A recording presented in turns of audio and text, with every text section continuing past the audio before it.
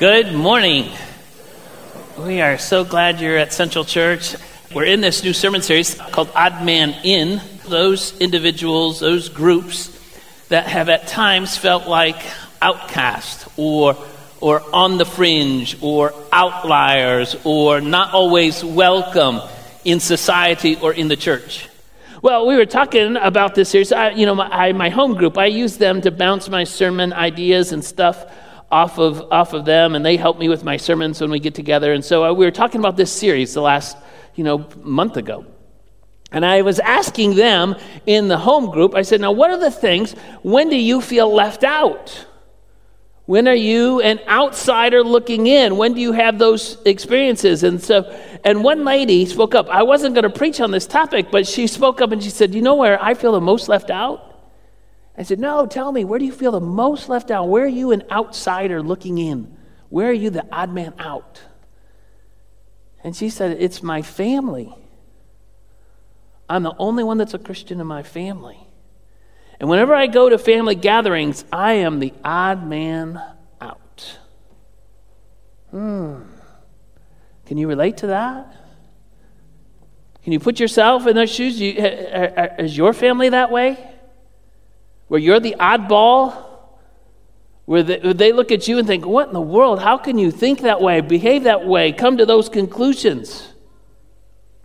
In Mark chapter 3, you would think, okay, if we're going to use somebody who has a perfect family, someone who has the best family, the Sunday school answer, of course, is Jesus, right? Who has the best family? Sunday school answer, Jesus. Well, of course, Joseph, his earthly father, was called a righteous man. Mary was highly favored in the Lord. That's what the Bible says about her. Then, of course, there's Jesus in this family. That's, can't get better than that. And his brother James wrote one of the books in your New Testament, James. So you got Joseph, Mary, Jesus, James. That's a pretty good start. In Mark chapter 3, it lists all of Jesus' family. Jesus went back to his hometown in Mark 3, started preaching, and the people were kind of pushing him away. He was familiar, and this is what they said about it. Isn't this the carpenter? Isn't this Mary's son and the brother of James and Joseph and Judas and Simon? Aren't his sisters here with us? And they took offense at him. So there's Jesus' family. Probably by this point, Joseph is died. They don't mention Joseph. Most Bible scholars think Joseph has died. So you got Mary, and then there's his brothers, James, Joe Jr., Judas, Simon, and his sisters. No one need to bother mentioning them, just his sisters. Sorry, girls, that's the way it was. So that's his family. The Gospels go on to tell us, though, about his family. And it's not a great story. You would think, again, Mary, Joseph, Jesus, James. In Matthew 12, Jesus is at the height of his popularity. People are clamoring to see him.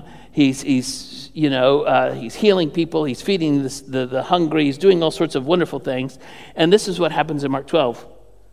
While Jesus was still talking to the crowd, his mother and brothers stood outside wanting to speak with him. Someone told him, your mother and brothers are standing outside wanting to speak to you. And he replied to him, who's my mother? Who are my brothers? And pointing to his disciples, he said, here's my mother and my brothers, for whoever does the will of my Father in heaven is my brother and sister and mother. And you think, well, Jesus, come on. Your mom's outside. Don't say that. Don't talk that way about your mom. She's just outside. Just go out and say hello. But when we look at Mark tells us why Jesus responded the way Jesus responded. In Mark chapter 3, it says this, then Jesus entered the house, and again a crowd gathered. So he and his disciples were not even able to eat. That's a big crowd. When his family heard about this, listen to this, they went to take charge of him, for they said he is out of his mind. This is Jesus' family. Out of his mind. Were they embarrassed by Jesus? Were they worried about what would happen? Maybe Jesus has his enemies. Is that what's going on here? Did they think maybe he was in danger? I don't know. One thing we know, they didn't believe him. I mean, if they believed him, they wouldn't be trying to take charge of him.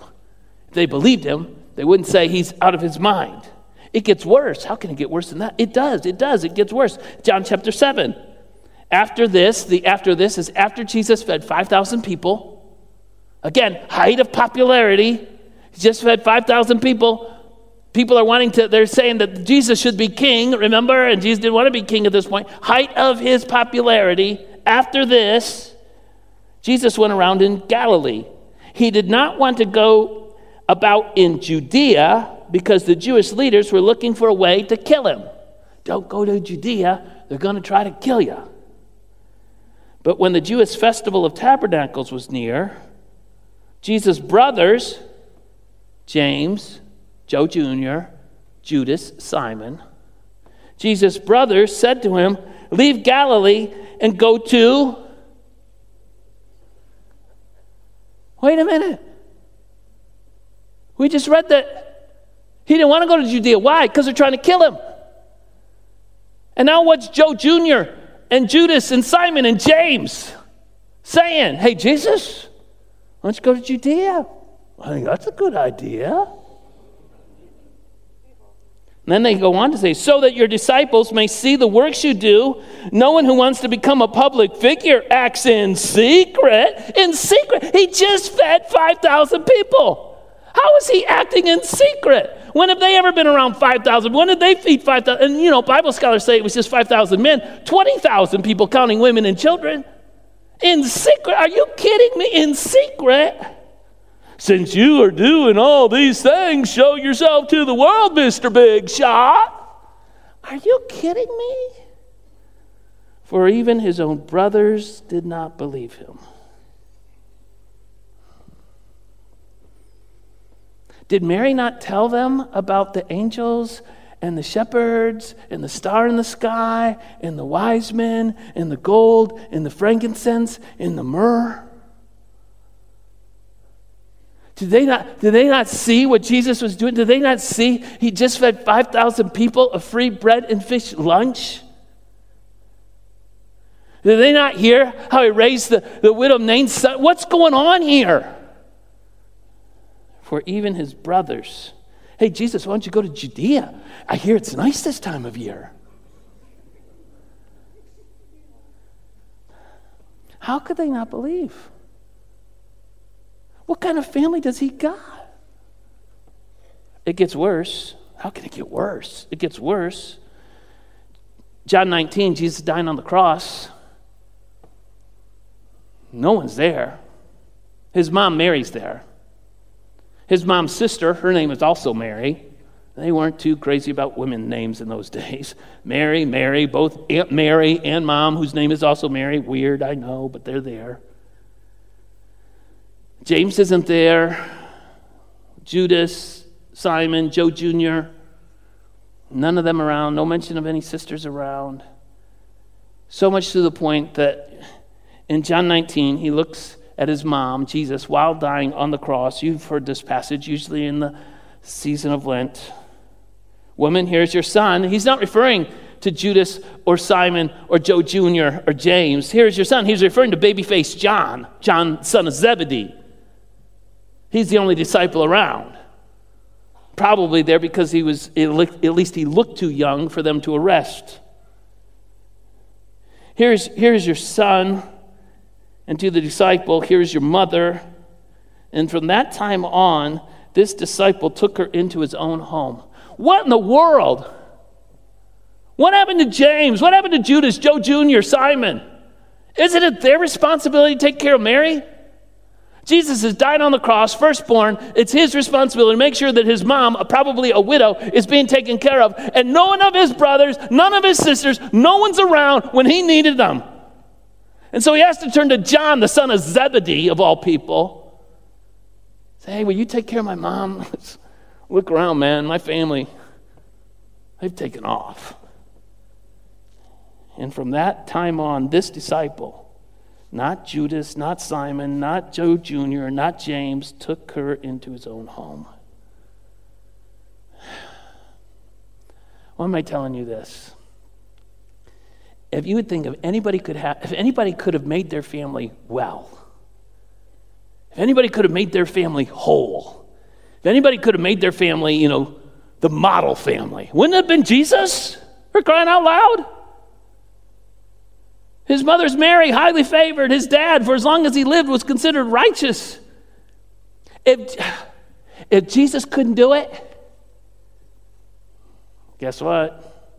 Bad news. You can't do it either. God's design for us is to live in family, right?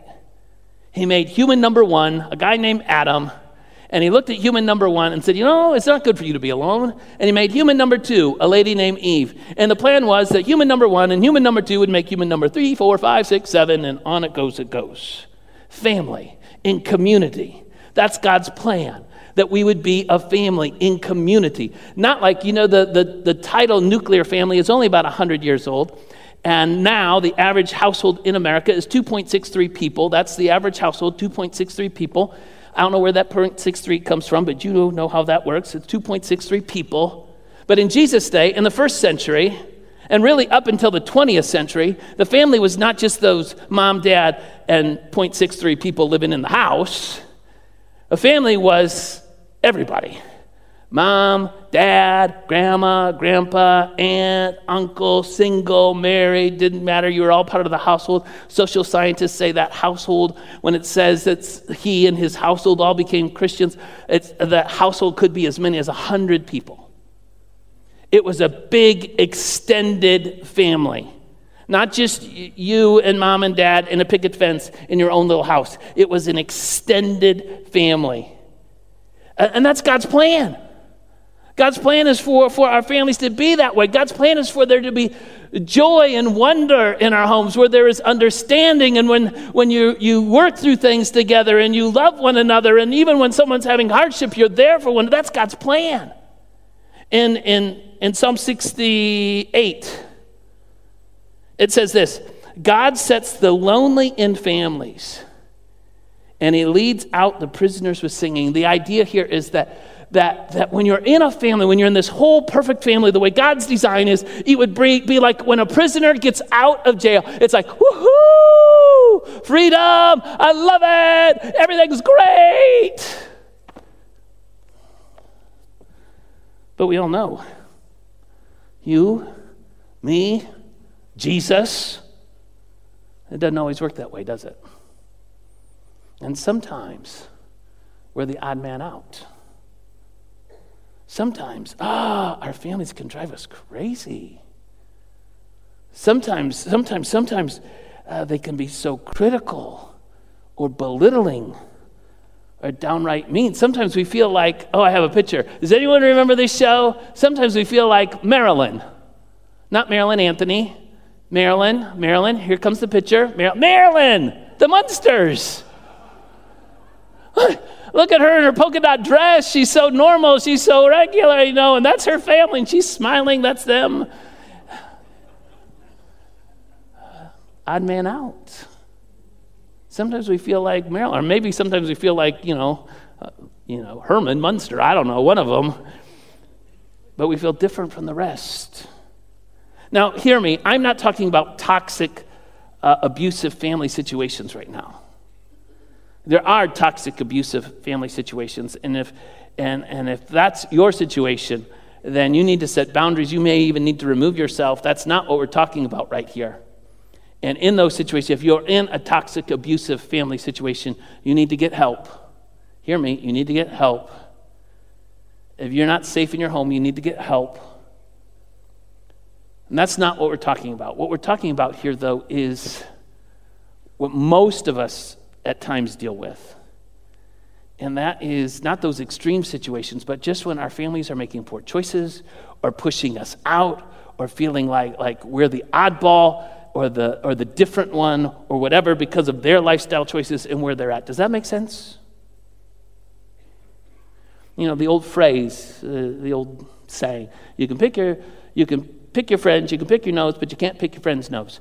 And you can't pick your family either. What you get is what you get. And probably most of us can say, well, some of them in my family, even the best of families, what you get is not always great. So what do you do? What do you do when your family is so far different from where you're at, where their thoughts are far different from your thoughts, where their perspective is so far different from your perspective? Can I tell you this? Keep being faithful. The Bible says, honor your father and mother. It doesn't say, honor your father and mother if they've been nice to you or if they've been Christian. It simply says, honor your father and mother. Peter wrote this to the church. He said, to this you were called, because Christ suffered for you, leaving you an example that you should follow in his steps. Follow in his steps after he just mentioned Jesus suffering.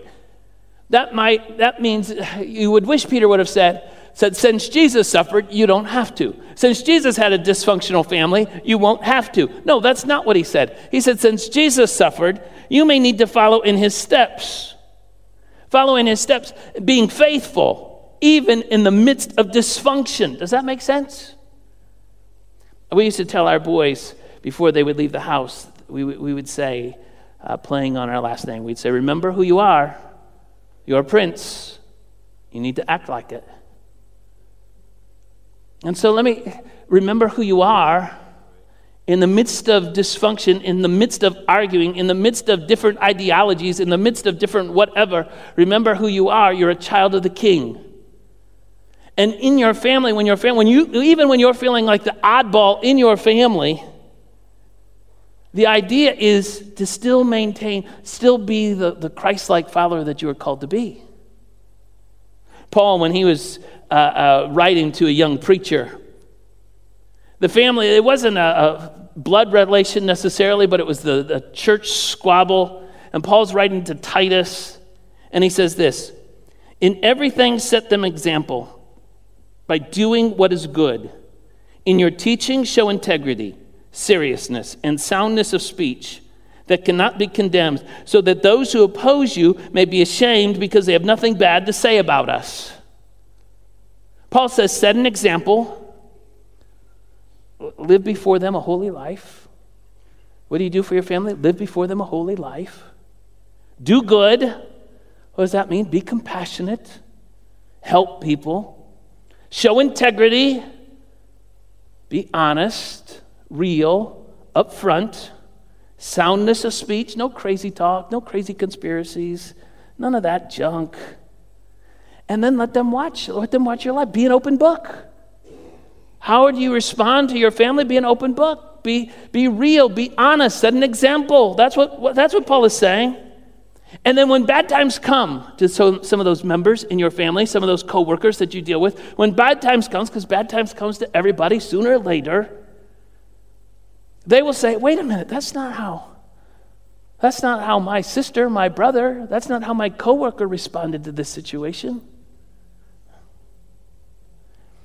The point through all of this is be the person of God that he created you to be in all circumstances, in all situations, even when we feel like we're the only one. It's keeping up, not quitting, being a person of faith always. Can I show you a picture from last Sunday? This is a picture taken last Sunday. This is not Marilyn Munster. This picture is my sister. And it's coming. Anytime. There she is. And with her is Paige, her daughter. I've asked you to pray for Paige in the past. Last Sunday was the first Mother's Day in years that my sister was with her daughter. And I've had you to pray for Paige, because Paige has made a lot of poor choices in her life. And I show you that picture to say, Paige probably isn't exactly where she needs to be. But this is where Paige is. This is how I view it. Paige is kind of like the prodigal son when he came to his senses and said, what in the world am I doing here? I got a mom and a dad that love me. I got a family that loves me. What in the world am I doing here? And he got up, remember the story, and he started walking home, and he was on the way, and while he was walking home, when he came to his senses, guess what? Every day his dad was going out to the road, looking for him, waiting for him to come home. Well, I think this is where Paige is. She started the track home. Now, my sister, in the story, doesn't say she hadn't arrived yet, but she's on her way. And last Sunday was the first Mother's Day in years that they've been together. My sister sent me that picture. I tell you that to say, don't give up. Don't give up. Keep on praying for my niece Paige. Keep on praying. Don't give up. And those family, they don't understand you. They think you're nuts. You go to church every Sunday. You kidding me? You give how much money to church? Are you kidding me? Don't give up. Don't give up. Don't give up. Keep on praying. And in the meantime, know this. Look around. You got a family around here as well. Oh, maybe not blood relation, although I've learned you got to be careful at our church because somebody's related to somebody, and so do be careful what you say because we're all related some way. But the psalmist says this, though my father and mother forsake me, the Lord will receive me. You know what? We could have a lousy family. Don't understand us, don't get it. Look around, we have a family right here. The Lord's family, God's family. God says that he will receive you. I think the best job in the world is the Amazon delivery guy or gal. And not because I don't know what their pay is. It's probably not because of their pay. And I sure hate driving one of those delivery trucks. I'm sure I'd get in an accident on day one. I practically this is no joke, I practically ran into my garage on the way out of my garage this morning. So I know I did. My rear view, my side mirror just went right along the side of my garage. Don't tell Carla, she's in the second service. We won't tell that then. But it's a great job because they get to put packages. They're like Santa Claus, right? They put packages on your... Maybe the best job is a flower delivery guy because he at least has to ring the bell and you come and sign for it and gives you the flowers. Yahoo, flowers. And how God is like that. We come home, he receives us, he welcomes us. We are part of his family. When I was growing up at Little Nazarene Church, we just used that language. Family language for the people in the church. Brother Bond taught me how to do woodworking when I was in the 8th grade. And Sister Buckley, I mowed her lawn. I mowed Sister Buckley's lawn, even though she always called me Freddie. That's my brother. She never did figure out my name, but I still mowed her lawn every week. Thank you, Freddie. You're welcome, Sister Buckley. And Sister Norton, Sister Van Dyne, and Sister Vale were my Sunday school teachers. Brother Norton was also my Sunday school teacher. He was married to Sister Norton, of course. And the lady who taught children's church, that was Aunt Myrtle. I don't know how you became an aunt and why you weren't a brother or sister. I don't know all that. But that's just the way we talked. Brother Kip had, everybody wore suits in those days, the men. And Brother Kip always had candy in his pocket. And we'd just go, it was like Halloween. Every Sunday we'd go to Brother Kip's pocket, grab the candy, run away. Didn't have to say trick or treat, just got the candy. It's family. That's why I like pastoring so much. It's family. We're here for one another. Yesterday in this very room, we had a service for Marge Kuntz. She became a member of this church like in 1950, over 70 years ago. And she was close to 95 years old. And it was a wonderful celebration because she's in heaven now and she was so instrumental in this church. It's family. And in the next service, we're going to have baptisms. And if you want, you can go to Sunday. Here's what you need to do. 2 things you can do. You can go to Sunday school class and come back because this service will go to this time and then we've got 11 people. So next service, don't tell the next service, but it's going to be a longer service because we're baptizing 11 people. That's our secret.